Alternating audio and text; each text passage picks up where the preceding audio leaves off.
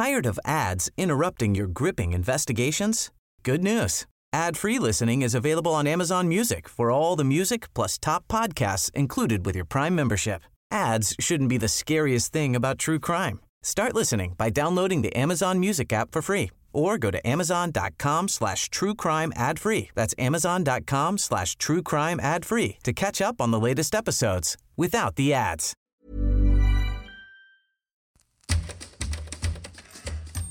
Welcome to Australia on this day. My name is Michael Adams and today we're going back to Sunday the 29th of July 1917. That was the day a young man had an accident in one of the most remote parts of Australia. And what happened after that would inspire one of this country's great men to his greatest achievement. The story of Jimmy Darcy is a little like yesterday's one about Kevin Budden, in that from tragedy, many lives were saved. In 1917, the name Darcy was big news and it was sad news. James Leslie Darcy, known to all as Les, was our most famous boxer, and the whole country grieved when he died in America in May that year. What James Darcy, known as Jimmy, a jackaroo on the Ruby Plains station in the Kimberley region of northwest Western Australia, thought of his namesake's passing isn't known. However, he can't have guessed that he himself would be in many newspapers less than 3 months later, and that he'd actually go on to have a far bigger impact on history, albeit unknowingly, than the famous boxer. Jimmy Darcy was born in August 1888 in Queensland to an Irish father who was a long way from his hometown of Tipperary and to a mother who hailed from Victoria. This couple had a lot of sons, James being the third, and the boys were handy with horses, one becoming a Perth jockey and 3, including James, working in the Kimberley. On the morning of Sunday the 29th of July 1917, Jimmy was out on horseback in the rough landscape.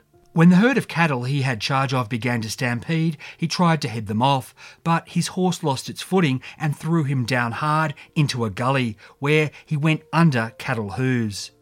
Jimmy was battered, stomped and helpless, out in the middle of nowhere. It was a few hours before his fellow jackaroos found him, and another 2 hours before they got him back to the station. There wasn't a doctor for 250 miles, so Jimmy's mates loaded him into a horse buggy. Their destination was Halls Creek, 50 miles away.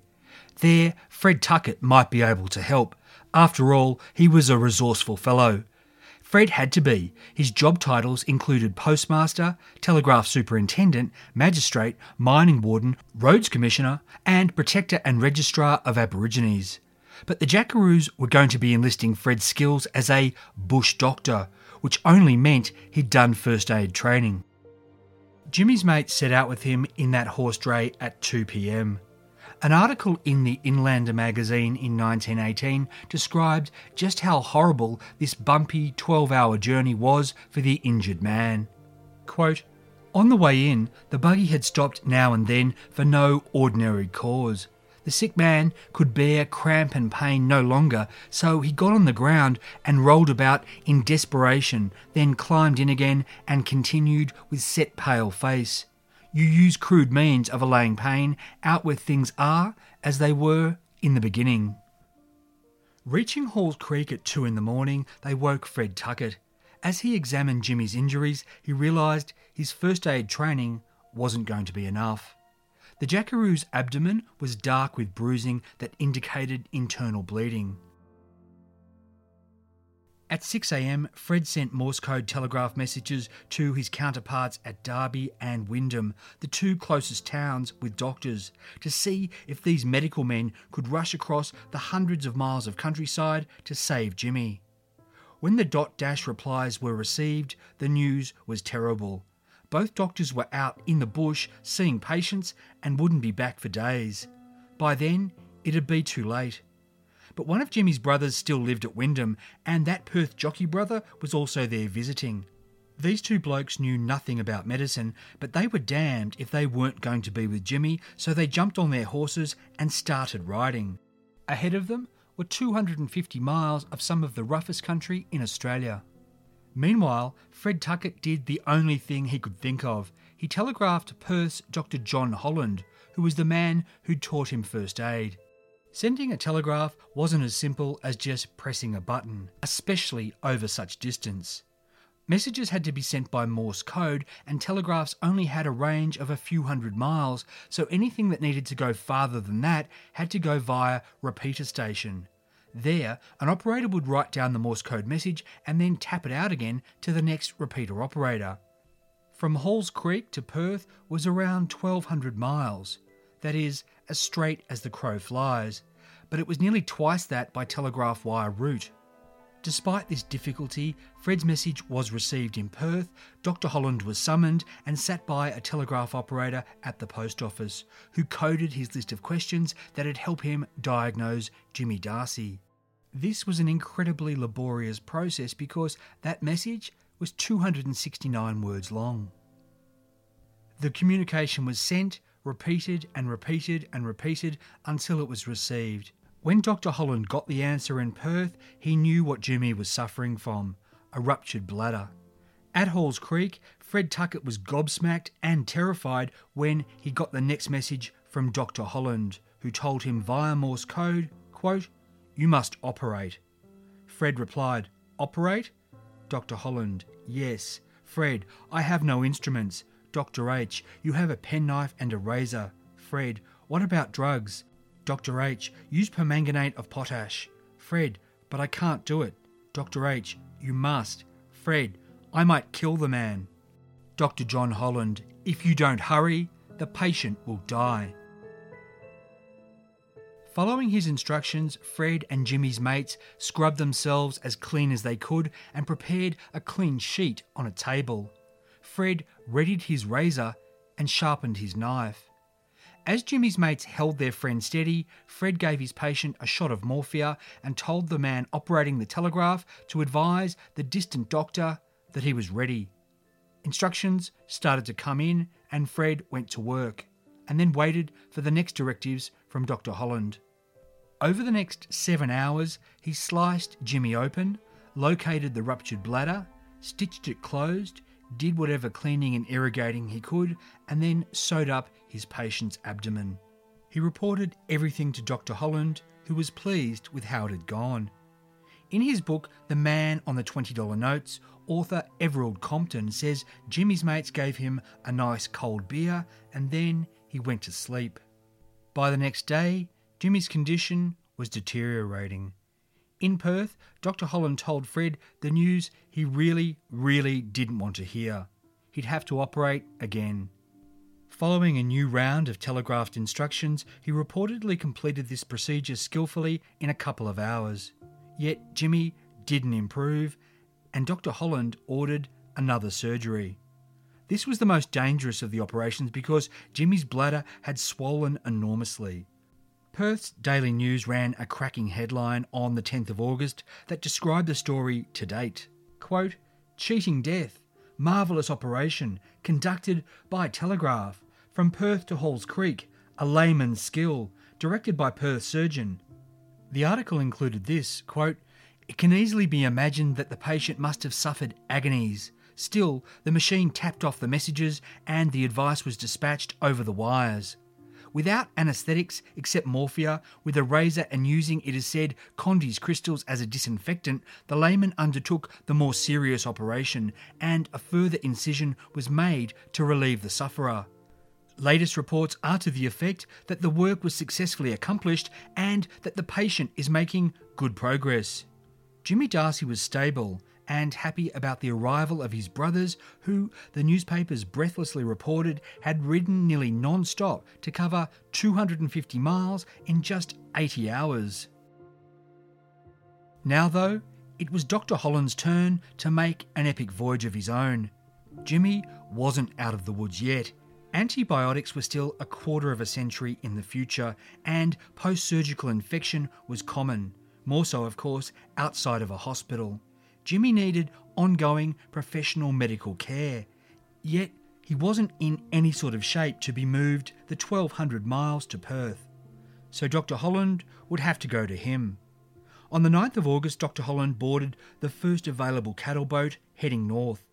As the Daily News reported, quote, The surgeon concerned is now on his way to Halls Creek, having left by boat yesterday, and in the meantime, another well-known city surgeon is making the daily visits to the operator's room at the GPO to receive reports of the patient's condition and give advice as to the treatment he should receive pending the arrival of the medical man now on the way. It is stated that as a result of the last operation, a large amount of blood and fluid was released and the patient was immediately relieved.